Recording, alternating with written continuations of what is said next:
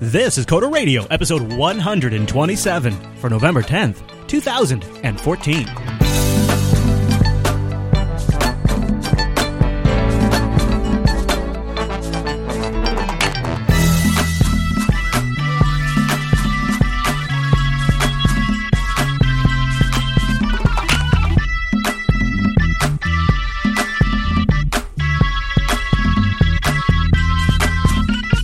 Hi, everyone, and welcome to Coda Radio, Jupiter Broadcasting's weekly talk show taking a pragmatic look at the art and business of software development and related technologies. This episode is brought to you by our two fine sponsors, DigitalOcean and Linux Academy.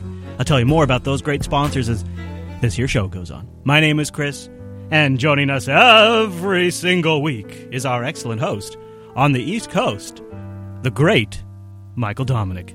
Hey there, Michael. Me from the whole galaxy. I like how I feel like I amped up the drama for 127, like in that intro. I played it up a little bit, kind of gave you a grander entrance, and then you come in with Jar Jar. You know, I almost came in with Picard. That'd have been good, man. I think I would have liked Picard. So the problem is, I have a habit of, when speaking as Captain Picard, like slamming my fists into things. Oh, sure. Yeah. Yeah. Like this far, no farther! No. This isn't what I wanted at all. That kind of thing. I got you. Chris, you know what? Yeah. As Linux users, you've made too many compromises already. Oh my gosh, dude. I am having the worst week I have had in a long time. And I don't even want to say why, because I get so much hate just talking about it. But now, okay, say why. Now I have to know. It's stupid. You would think that I have taken some horrible political stance. You would think that I have come out for like some sort of egregious organization that violates human rights. The Free Software Foundation. It's just simply that I switched to Firefox for a week, and it's been going very badly for me. Because Firefox is not working for you, or because people hate you? I make a bet that this will be the first show in a week that I record where my browser does not crash on me during the show. And you're like, oh, that really sucks when your browser crashes. Well, guess what? When you're driving a show and the visuals are inside a web browser and it's part of production and you're doing a live show, it does suck when your browser crashes. It sucks a lot. My inner Clippy would like to recommend Google Chrome. Yeah. I'm going to go get, I'm going to go get the developer edition of Firefox, and I'll be all right. You know what the thing is people get all upset. I think it's great that Firefox works. I mean, I think it's a really nice browser. I really like Mozilla. I wish it would work for me. But, anyways, I digress. I don't want to turn the show into that. But I have been getting a lot of hostility about it. Like, I guess I'm just surprised that so much anger comes out over something like this. But I guess I shouldn't be. Hostility and anger on the internet over one tech product over another? That's I know, shocking right? to you? It shouldn't be. All right. Should we get into some emails? Of course. We do have some emails. Speaking of hostility. But we do have a hoopla coming up this week, too, don't we? We have Mike's been in the trenches, and he's going to share a story with us. That is the worst URL I have ever seen. Did you like how I did that? Where did you get that URL from, dude?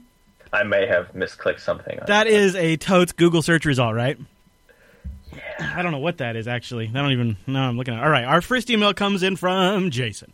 He says, after listening to the program, I went online and I checked out the online version of Microsoft Word to work on a document just to see what you're talking about in response to the complaints, I guess you could say, of responsiveness of HTML5 apps. I could not see any slowness at all. The icons never took more than a second to appear, ever.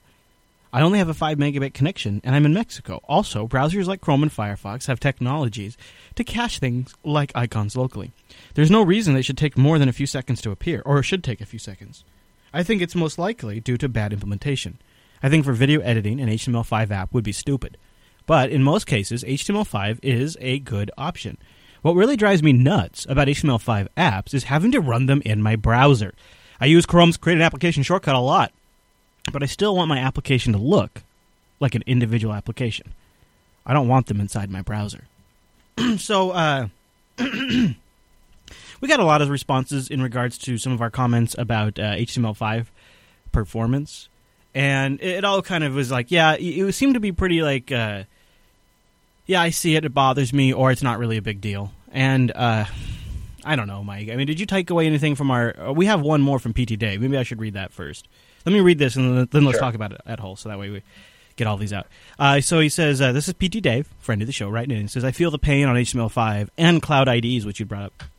With HTML5, technology is just too spread out. You have languages such as Dart, JavaScript, and iterations on top of those. However, we keep pulling from dependencies and add time and memory usage to all of these things. Now, honestly, I feel the answer to this is just to use JavaScript and no third-party dependencies, regardless of how little or how light they are. The flip side is that JavaScript sucks. The solution to all of this, I feel, is just hasn't been invented yet. And it won't be a standard until that's truly reached. I hate rendering individual pages and prefer doing a single entry page that renders and loaded once. Also, PHP is a terrible language that should be treated as a zombie. Wow. He says, now for Cloud IDEs. I have been looking for a good one for a while. I would love to have a DigitalOcean droplet with the sole purpose that has me develop my applications on a web interface. Cloud9 thus far has been the best I have seen. My ultimate goal would be able to buy a cheap laptop with great battery life and then just develop on that. Then have the beast of a machine for my gaming. I don't want to mix gaming and dev anymore. PT Dave. So let's talk about the HTML5 app thing real quick. I don't want to spend the whole show on it, but so it seems like people were pretty divided. Some people seem to think that they have been under-delivering. I thought about it more after our show, and I thought, I think some of the complaints that I had were definitely today problems. That listening to that episode in 2016, hopefully those things won't really be an issue. But fundamentally, how do you get away from... There's a couple of things about web apps that I think at the end of the day bother me about them.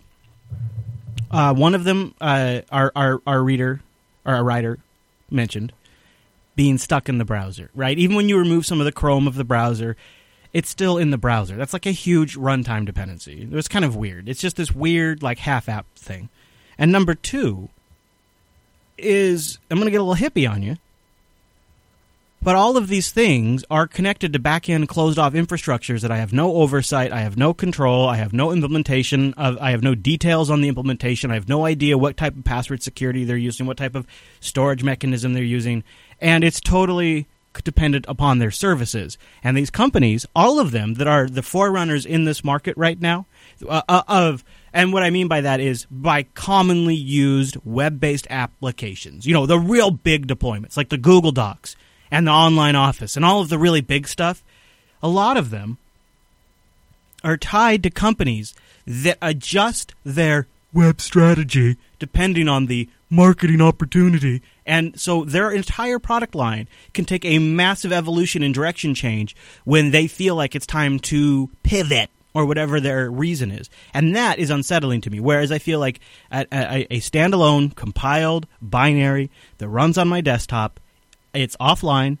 I have a clear indication of what the backend storage is because it's my file system. I know what the security implementations are because I've done it. And if they decide the next version to go pursue a new direction and I don't like it, I can continue to run the old binary. Whereas with the online apps, I cannot. Well, no. So, right, you can't. Well, tell that to all those XP users. Right. I mean, an operating system and an app are a little different, though, right? So let's think of it a simple app like, I don't know. Well, there's, the Facebook app, right? If you have the native Facebook app on your phone and don't update it for 2 years, the Facebook API may change, right? Right. Like yes, right. Yeah, sure. Most native apps are going to be tied to those back-end infrastructures that you don't I'm like. almost more okay with the sort of more casual, more ephemeral type apps. It's the stuff that I use to run my business where I kind of feel like, and when I say look at those XP users, what are most of those XP users doing? They're running XP because they're running some super old application that requires it, right? Or some super old application that would run just the same on the next version of Windows, so there's zero incentive to upgrade. That's really what they're using these systems for, and they're taking advantage of it today. It sucks for Microsoft, but it's great for the end user. I feel the same way about Final Cut. It's a critical application for us here at Jupiter Broadcasting, and a couple of years ago, man, they made a crazy-ass change. They threw out all the code, rewrote the sucker based on iMovie, and people lost it, right? And you know what I did? I held on to the Final Cut 7 binary for a year, and I ran it when I needed it. And that's how I made the transition happen. If that was Google Docs, and I can specifically say this because I use Google Docs for the production of our shows, one day I log in, and they've completely re-implemented the way the display page shows all my docs, or the way tabbing is handled in the document. It affects the workflow. I wouldn't have upgraded to those features if I had the option.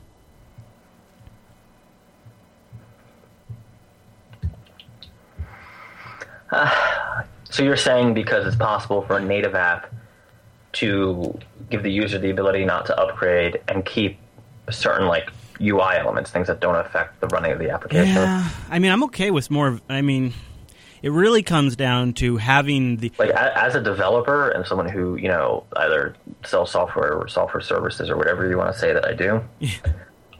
I hate the idea that users can opt not to update. Right, I know. I totally do understand that from like an IT. To me, the biggest advantage that HTML5 developers have over me is that they control end-to-end the experience, right? If an HTML5 developer decides that he doesn't like the teal that he has on his web app, right? Right, he just pushes out an update and everybody gets it. Pushes an update and they get it as soon as their DNS or whatever, right? Like as soon as, really, literally, almost instantly. Yeah, I think that is the sweet thing, but you see, I feel like it gets abused. Well, you might say it gets abused because people are a little more fast and loose with QA. Yeah, I think so. Maybe so. Remember when QA used to be like a whole career track for developers? Remember how stuff used to sit in QA for years and years? Right. Yeah. Like, remember when companies, like every decent software company had a director of QA? Remember how the reputation of a company was based on how good their QA was? Well, no, but like the director of QA was like a legit director. Right. Like he was a straight up exec, just like right next because to the director of finance. To them, it was an important role. Yeah, and so there is that. There's definitely that. But, I just want to go back to the Final Cut thing. Like, there is a certain point, too, where it's too much change, where the developer's interest no longer align with the established user base interest. That's where I primarily see the conflict. And it's not so much with, like, the HTML5 app that, Mike gets hired to write for a company, and then, their 100 users or 10 users or whatever use it internally for 5 years. That's one thing.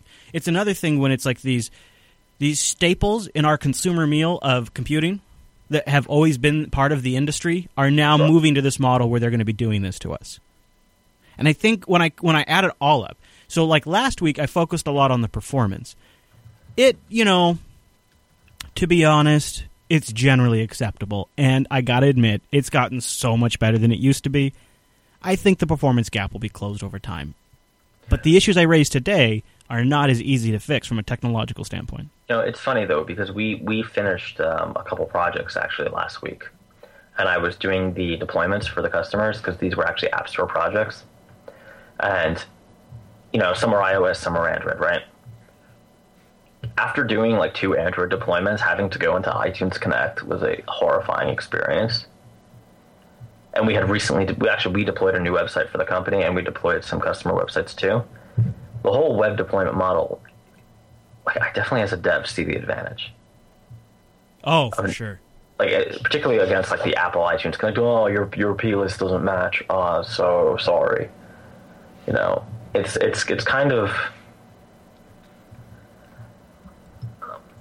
I think native apps are always going to have a place, but I think it's going to be very.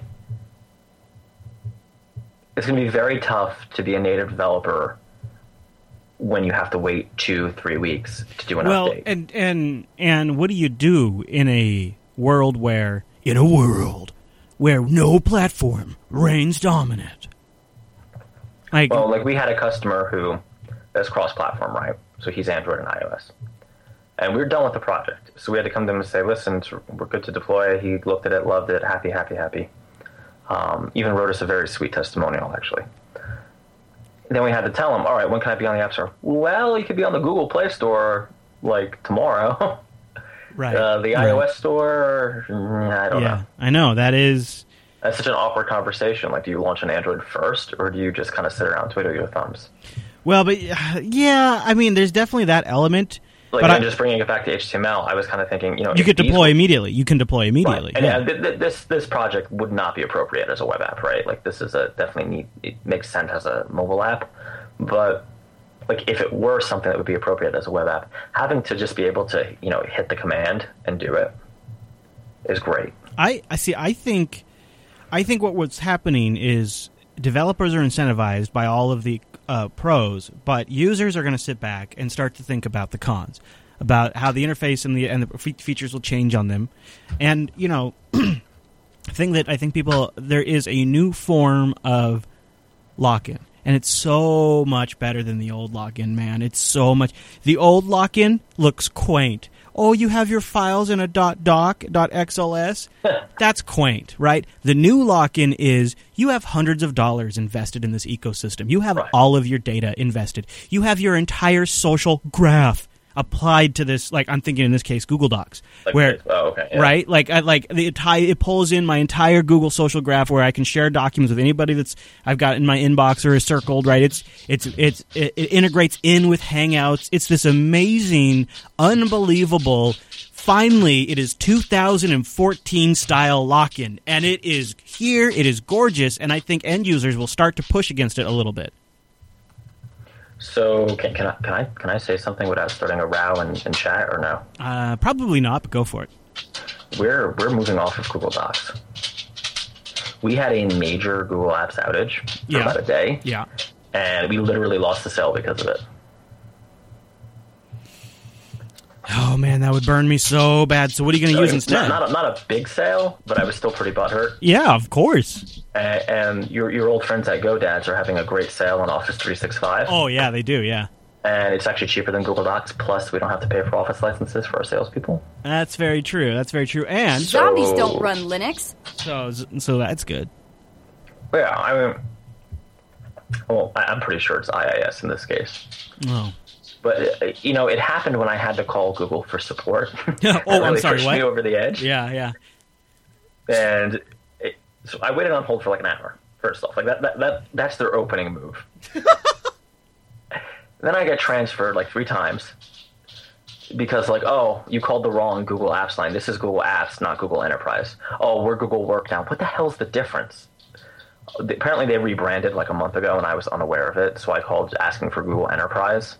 And it's now called Google Work. Ooh, Google Work. They should have done Works, because then it'd be a play on words. Google Works. Yeah, not so much. So supposedly, like, our domain renewed and something happened. And first they said it was our fault. I'm like, well, I've had the domain for 5 years. How the hell is it my fault? Like, I haven't touched it in 5 years. Trust me, I haven't been messing with the settings. Yeah. Like, believe me, this is what I pay you for. Like, I don't do IT admin. I don't like it. Okay. Well, don't worry, sir. We'll do it for you. Here we go. It'll be up tomorrow morning. All right. I'm pissed, but whatever. Tomorrow morning comes. Now, this whole fiasco starts, I think, like Wednesday night. Tomorrow morning is Thursday. I call him on Thursday. Hey, Google, WTF? Still down. Hang on, sir. Let me check your MX. Let me check your MX records. You're like, no, we've been down this route already. I'm like, you know what? Okay, go ahead, right? Because anything's possible. Yeah, okay. You're like, you know what? Fine, follow your script. Yeah, your MX records are correct. Thank you. So what now? I don't know. I said I was told there was no outage and this was my fault. I said it's okay if it's my fault, but if it's my fault, I should be able to fix it. Yeah, and can you tell me if it's my fault? You need to be able to tell me where it's at because it's obviously not in my DNS record. So where is it? Well, there's nothing you can do other than change your MX records. We control the whole thing. We have the whole... they were nice about it, but then I had to get transferred again. So... Gosh, dude. What they ended up doing was having to reset the whole thing and, like, set me up as a new customer. Like, I had to go in and put a text file on my website for, like, 5 minutes, sit on the phone with them. Like, something weird happened with the account. So they reset you up. So they had that text file is like they verify you and stuff like that. Right. Like something happened where the verification, I don't know, didn't work. So, and to my knowledge, they don't re-verify you. So none of this makes a lot of sense to me. Because why would they ever verify you more than once? Is that, you know what I mean? Like, why unless it's just like part of the initialization process they have to go through. Well, the only thing I could think was like that. Like the host, we have like a 5-year thing with our domain. Like it just renews. Yeah. Maybe when they renew the domain, they did something for like a minute, and then because when I got in, the MX records were right, so I didn't know what to tell them. I said, dude, I'm looking at it. This is our domain registrar. I sent them a screenshot. Like, I'm not on drugs. My first thought was maybe they updated their MX records and I didn't read the email, right? And maybe I didn't update it. Because I'm thinking it's got to be my fault. How could Google screw this up? So we never found out what the problem was. They just kind of reset me. And then once they did that, it kind of fixed it. Well, but it took. We didn't come back up till Friday. So how many because days? then the MX records had to repropagate, Is right? that so? You were out a day or more? We're out roughly 2.5 days. And in that time, we had a guy who we're going to close on a sale, got upset, was like, I can't believe one of your salespeople is using AOL Mail because he used his personal account. And that was the end of that. And I was just like, you know what? This is... Well, of course, in this, 2.5 days doesn't sound like a lot unless you can't get email, right? Oh, 2.5 hours is a lot if you can't get email. Yeah, I was on the phone, and GoDaddy's like, well, 45% off, just throwing it out there. Wow, I would be moving off too. Yeah, I mean, I'm sure that, Office is no better, right? Like, it's just, one thing I've always liked about GoDaddy, and this is not a commercial for them because I don't think they sponsor us, is when I call, someone answers the phone. Mm-hmm. And it's someone who, like, I can understand, and they at least act like they feel your pain a little bit, like they're usually pretty good. Receptive. Yeah, and they're like, especially if you're a business customer and you're pissed off, they're usually like, or at least they toss you like $100 credit. Yeah, right. That at least helps with the sting a little bit. Google started from the position of, you must have fucked it up. Like, it's got to be your fault, even if it is my fault. Right? Yeah. Like, it's $15 a month per user. It's not like free software. You spent a lot of time in that zone though, so that kind of cost you some And time. we've had other issues where a lot of customers are requesting to use Skype and just hate Google Hangout. So like there's other incentives to move off of it. But this was kind of the straw that broke the camel's back. I can imagine. Wow. All right, we've got a couple more emails to get to, and the next one's kind of an interesting question that I think some people have probably wondered, and I think have perhaps come to the wrong conclusion. But first, I want to thank Linux Academy. Head over to linuxacademy.com/coders and save on your subscription. And why would you want to subscribe to Linux Academy? Because they're always adding new content that you can learn and increase your skill set whenever you have the time. They have step-by-step video courses, downloadable, comprehensive study guides, and each course, as you go through it, if you get to a spot where this is something you have to do on the command line, you have to spin up a server for this. Well, they automatically do that. They have this awesome technology they just recently expanded upon. This is one of the things I love about Linux Academy, just a total aside. There are other online training platforms out there. And they're too widespread. They just do a shotgun approach to training. That's not Linux Academy. Linux Academy is backed by Linux and open source enthusiasts, designers, and educators that came together. They've created courseware that focuses on Linux and AWS, OpenStack, DevOps, which I know that now fits for a lot of you.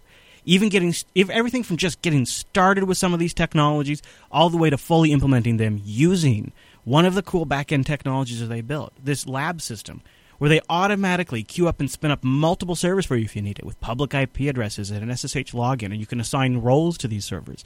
And if you're doing an AWS courseware, they'll automatically spin up the AWS instance for you, and you don't have to worry about the charging or any of that because Linux Academy takes care of it. You can take their comprehensive guides, listen to them on the go, or if you're like Vegas Writer on Twitter, in the shower, why not, right? That's where he listens. You could. And the other cool thing is they're rolling out new features all the time. And I'm really excited about their learning plans that allow you to select how much time you have available. Say, hey, I got 20 minutes a night. I got 10 minutes. I have an hour on Saturday. You tell Linux Academy systems that their sweet dashboard automatically generates the courseware for you, gives you time estimations, gives you progress reports, recaps, reminds you of quizzes that are coming up. It is really cool. And then when time's available, as you have like maybe a little extra time here and there, you can participate in some of the live streams with the educators and things like that. There's so many great options over at Linux Academy, and they're constantly adding new courseware. That's where that subscription becomes more and more valuable, because you're always going to see something new you want to experience. I've used it just to keep myself sharp. I've been lending out the login to, we have what's called a group system, where we can have several people in the Jupiter Broadcasting Network that can log in under a group ID. It's great for group training. It's neat. A lot of systems, a lot of great technology, all coming together, hyper-focusing on topics that our audience cares about, and delivering the best educational experience with some of the coolest technology backing it. You got to go check it out. linuxacademy.com/coders. And a huge thank you to Linux Academy for sponsoring the Coder Radio program. linuxacademy.com/coders. Thank you to all of our viewers and listeners out there who visit that as well, to just let them know that you appreciate them supporting the show. Okay, Mike. Next email comes in from Sunder, I believe is how you say his name, and he has a question about the role that following other developers on social networks and news aggregation sites play in your life as an indie developer. Do you really learn anything out of the social echo chamber, as he calls it, and what part of your how much of your development time should be spent on such endeavors? What are your thoughts, Mike? And yeah, because I read this email too a little earlier. I didn't understand what he meant by social echo chamber. Does he mean like Google Plus? And Twitter, I'm sure, where it's sort of like a self-selecting audience where people all kind of agree. I actually learn a lot on Twitter because I use Twitter and Pocket in conjunction to save things. One of the big things and one of the big mistakes I initially made was you want to follow people on Twitter you don't necessarily agree with. That's an interesting point. If you like, I hate PHP with a passion. And I hate Node. Huh. Oh, really? But I follow Node and PHP people on Twitter. Because, I don't, up until recently, I didn't do a whole lot of .NET, right? But I've been following .NET people for years now. Yeah. I actually take the same tact with podcasts. I don't, not religiously, not very frequently, but about once or twice a month, I tune into the Windows Weekly podcast just to hear what the hell's going on over in Redmond, because I really am not very good at updating myself in those areas because, like you just said, I don't care a lot about it. So having a good source that is in a consumable format makes me still current, helps me stay current on those topics. And the same thing like with Twitter, right? You select who you follow, and you can use it almost as a news feed. Like, I'm not suggesting you torture yourself, right? Like, you don't follow, like, if you're a .NET developer, don't follow the most crazy Microsoft is evil, everybody who does C# is evil. Yeah, right. And those don't really exist anymore, or at least they're not popular. Yeah, but, there's definitely a line I draw. Like, I don't, people that, there's just some people I don't follow on Twitter, even though it's for that exact reason. In fact, I think one of the more important things to take away from Twitter is be more selective of who you follow. Right. I mean, Chris, I don't know if you've noticed, I have a personality flaw where I'm kind of a troll. Oh, huh. But I've actually actively tried to stop following prominent devs who are jerks. Yeah. Just because, which is interesting because I don't follow myself. Hey-o! No, but I don't like the let's tear apart some open source project and make the person who worked on it cry approach. He's a jackass. Yeah, that's a jackass thing to do. That's just destructive and not really nice. Right. Yeah, absolutely. And I haven't really missed much. Yeah, what are you getting out of that? Nothing other than drama and stress. Which is fun, right? Like, to follow the angry blog posts is kind of fun. But you don't really learn anything from that. You just learn that and sometimes you reinforce prejudices, right? Like, oh, Ruby people are bitchy. Well, if you're following people who are actively mean to, who go on GitHub and send nasty comments to people. A little instead of 4. Little subspace interference there. I agree with you, Mr. Dominic, and here's my kind of general curation approach.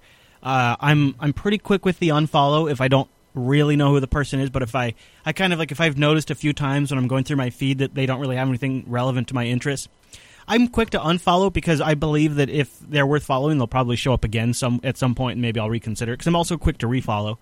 Then the other thing I do is the people that I have found to actually produce good and relevant content, I definitely try to pay attention to who they're retweeting and who they're at replying and try to get a sense of who they're engaging with and then sometimes check those folks out.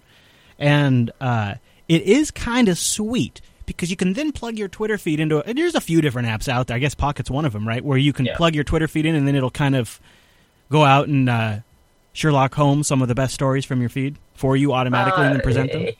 No. I don't think okay. Is there a way to do it automatically that I'm unaware of? Oh, I don't know about Pocket. Like Flipboard does that. Yeah, I tried Flipboard. Flipboard was super crashy for me. I just wasn't down with that. Yeah. It's gotten better, I think, but I don't use it a lot. It's been a while, so maybe it was But it's kind of neat because it's it is relevant stuff. Like, if you actively curate that Twitter feed, it can be just as useful as a good RSS feed. It doesn't have to be a social network. It doesn't have to be where you talk about sandwiches. It can just be a useful tool where you contact people, you make connections, you get answers, and you read feeds, and you can plug those feeds into some apps like Flipboard and stuff. Give it a shot, Thunder, and let us know, right? Why not? I mean, Google Plus I think is pretty good too, but the problem is Google Plus tends to skew very strongly in a few directions. And also got super spammy now that people post memes on there all day long. Yeah, there's that too. There is that. Well, Mr. Dominic. Coderradio.com or damn. Coderradio.reddit.com? There you go. Coderradio.reddit.com. All right, next email is in response to your pretty handsome plug for the Surface 3. He says, listening to Michael's recommendation of the Surface 3, and by the way, this is Steve. It's as the best laptop on the market today, I couldn't help but raise my hand. I recently was tasked with setting up one for an executive. The following are the problems that I faced. Number 1. Until applying Windows updates, random shutdowns due to overheating, 6 or 7 on the first day. This is the Core i7 model, which is quite common. Number 2, out of the box, the Surface Pro 3 keyboard wasn't recognized by any driver. To fix this, I had to download a 200 megabyte zip of the firmware drivers from Microsoft.com. I manually installed 5 of them in Device Manager, then deleted 5 devices from Device Manager, rebooted several times. Number 3, it wouldn't power up on day 2. To fix this, I had to hold down the power plus volume up button for 15 seconds, then release both, hold power for 10 seconds, release, then press power. If it was my money, I would have returned it the same day and took home 3 or 4 new iPad Airs for less money. Big fan of the show. And he says, hoping I have some listeners in Kazash. What's Kazash? Kizash? Oh. Kizash? It's good, though. I'm sure he does. Town. So what do you think? Have you had any... So you have a Surface 3, is that right? Or you just think it's a good one? No, I have a Surface 3 at work. Project manager is using it. No problems. I have heard of people having problems. Now, I'm thinking the Surface 3 we have is an i5. And I'm wondering if it's not the difference. Maybe there's something wrong with the driver. It might run cooler. Yeah. Because we've had no trouble at all. Like, it worked out of the box. One might even say that it just worked. I don't know. I'm going to have to think differently about that. All right. Matthew writes in with one of our last emails, just on the lines of laptop recommendations. This is a topic that keeps coming up on the Coder Radio program. Matthew says, I spent last month looking for a good laptop. I wanted a large 1080p screen for gaming. Well, aren't you out of luck? Or for gaming-grade hardware. However, I didn't want a big gaming laptop, which looks like a transformer.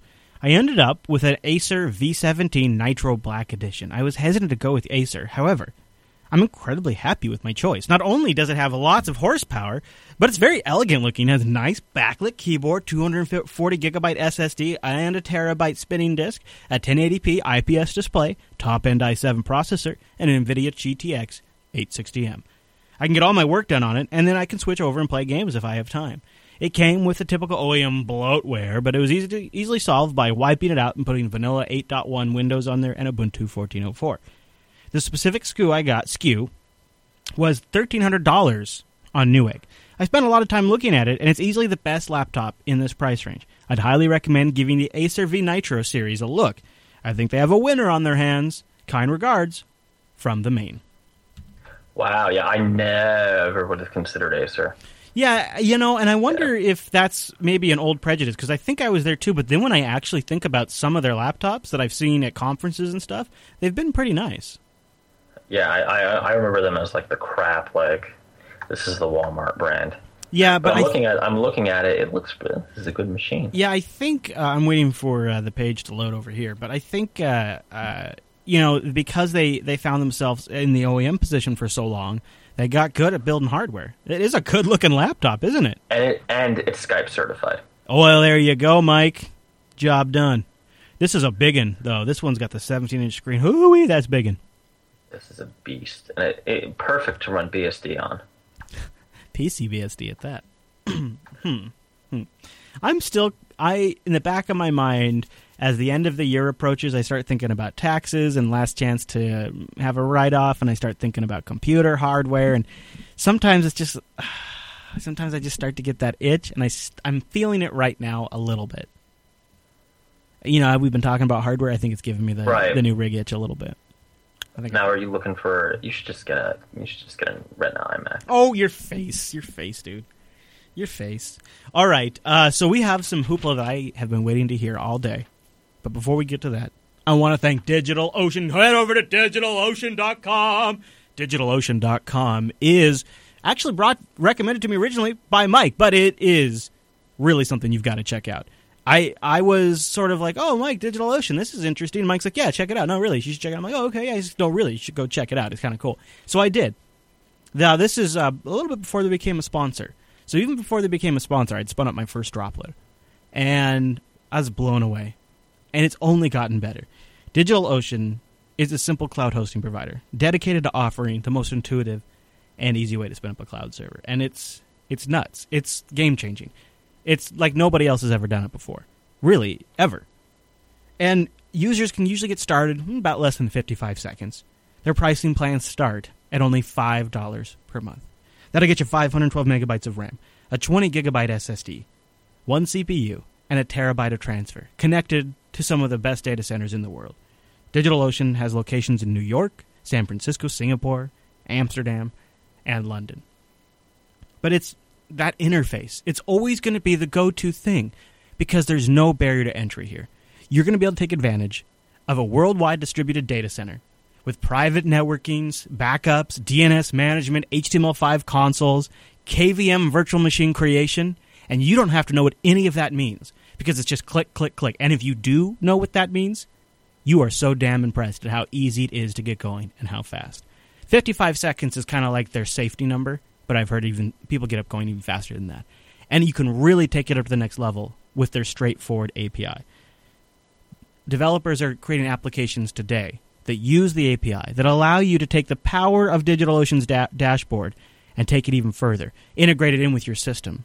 Script it, automate it, tied into applications. It's so cool. And, you know, when you have a great API, people actually use it, especially for a popular service like DigitalOcean.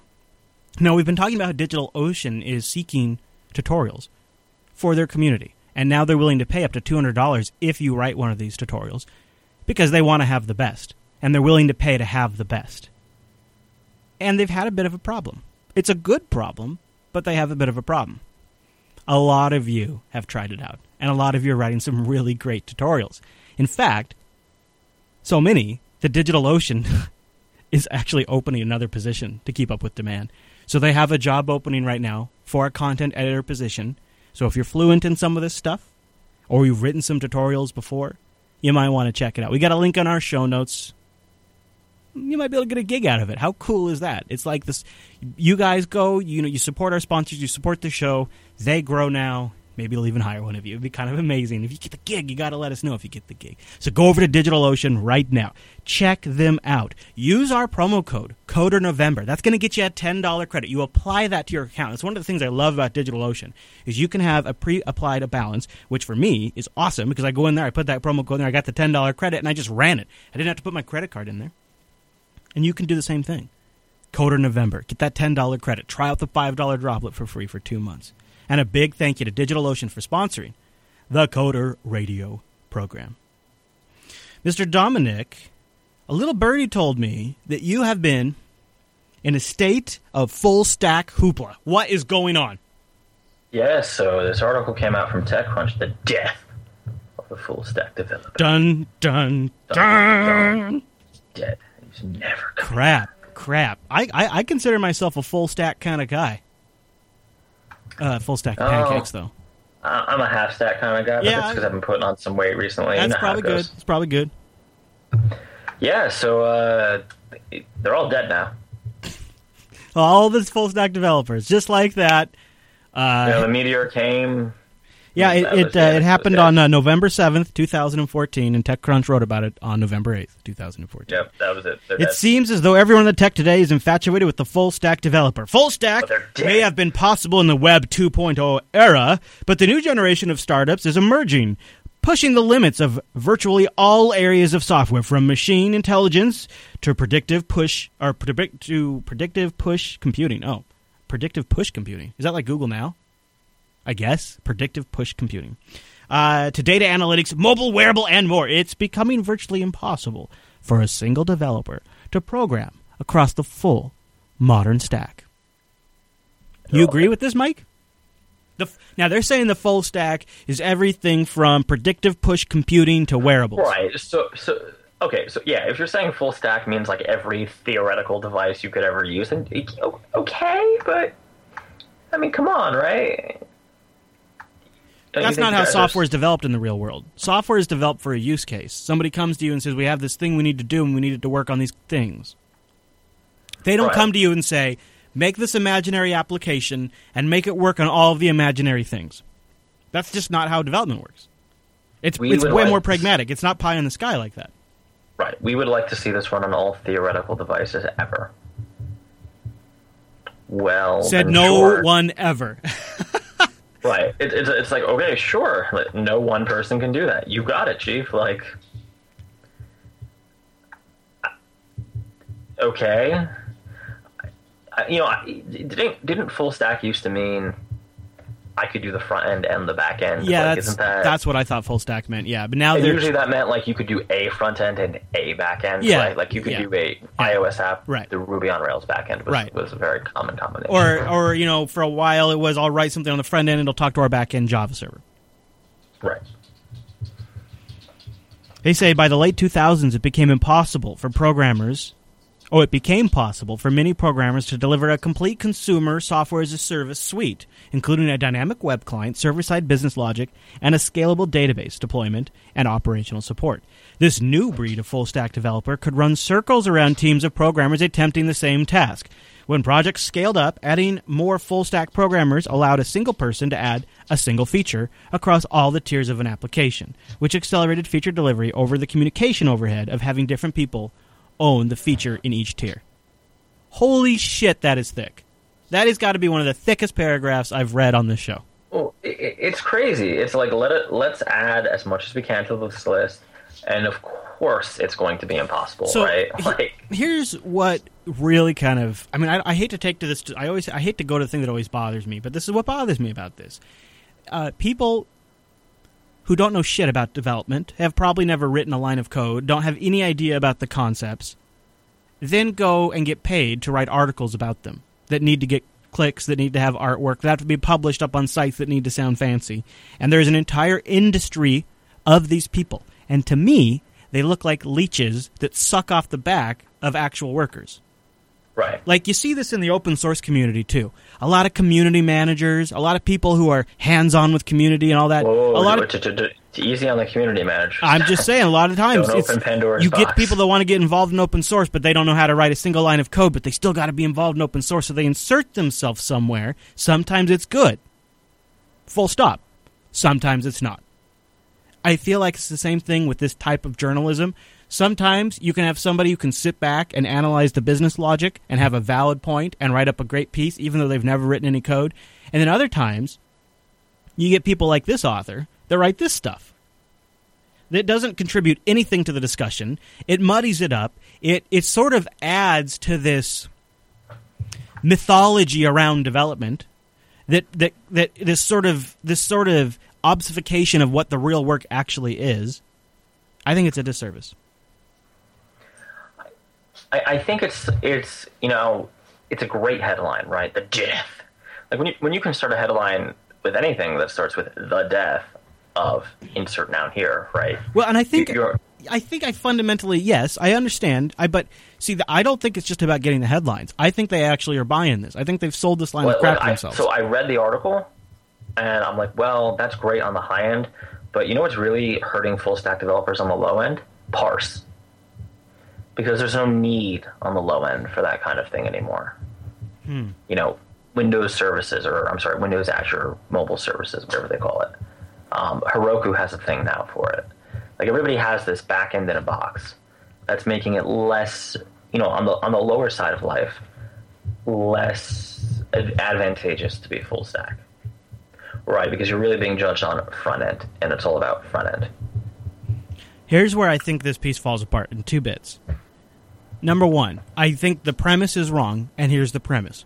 We are in the midst of a rapid shift to a more complicated technologies that, as in days gone by, require experts at each tier. So I would say in some regards, development is so much easier than it used to be. Like, when you write for mobile, what do you just get? when you get mobile, you automatically get an update channel. You get a back-end push integration system. You get GPS that's already been written for you. It is so much easier to integrate in with services like OneDrive and Google Compute and iCloud. There is so much more resources, so little infrastructure is actually, back in the day, if you wanted to have a push notification service, you better deploy a server that can manage all of those users. And when you get more users, you have to deploy more servers. That's not a problem that developers have to worry about anymore if they choose not to. It is actually, in some regards, so much easier to develop software than it was 10 years ago. So full stop right there. I disagree with the premise. But then in sort of a point that torpedoes the entire article, the author then says, in a brave new world, it is critical to have at least one person with a functional understanding each of the comprising parts of who is capable of connecting various tiers and working with experts so that each feature can be actually delivered. In a way, these tier-connecting bridge-building software architects, who will likely be experts in only one or a few of the couple tiers, won't be full-stack developers, they're full-stack integrators. Which is a mean, right. So it's funny, right?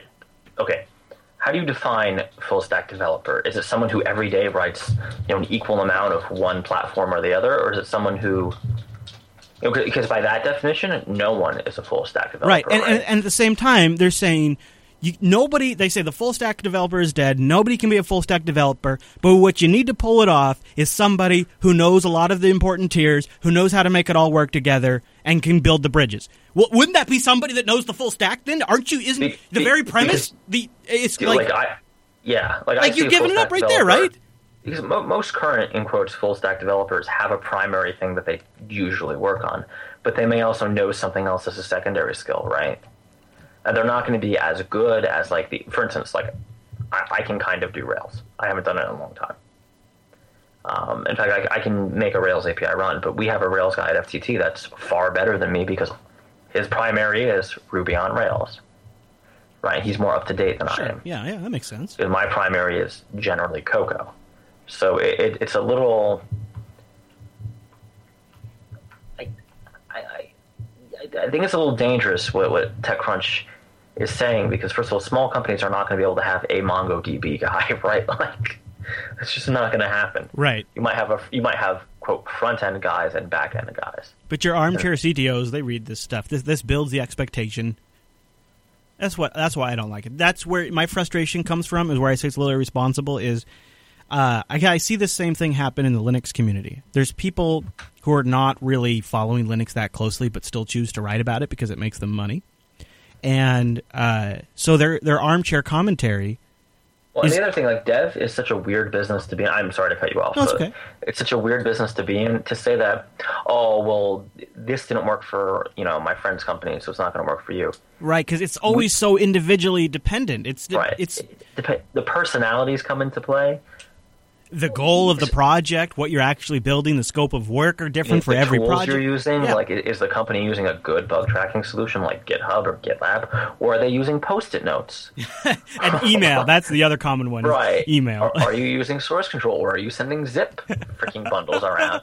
There's so many other factors other than, we only hire specialists here, because what happens if you're a super specialist and the hot thing you're working on is no longer hot?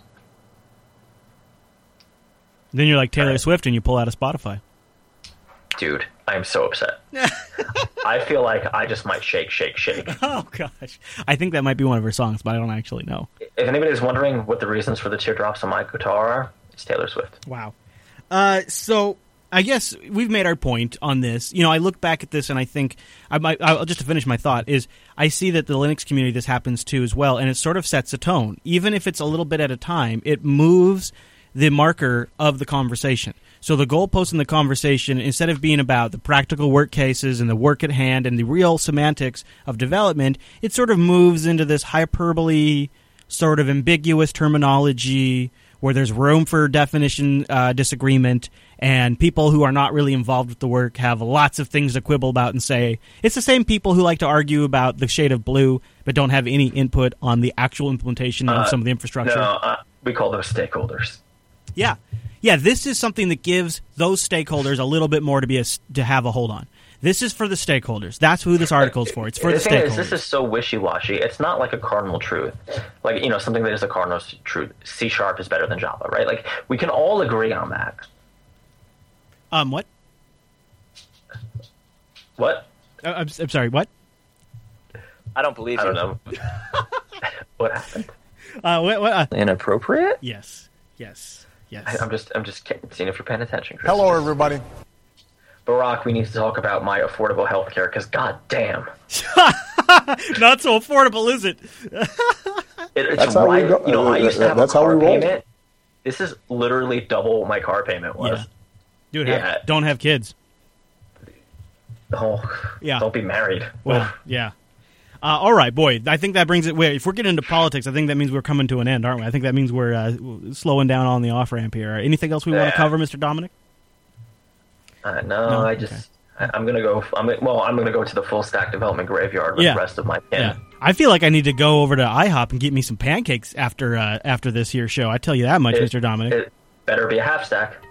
Yeah, for the health, right? I feel maybe I'll just do a couple of pancakes, a little bacon, some sausage. I'll be okay. I'll be all right. It's all about that syrup.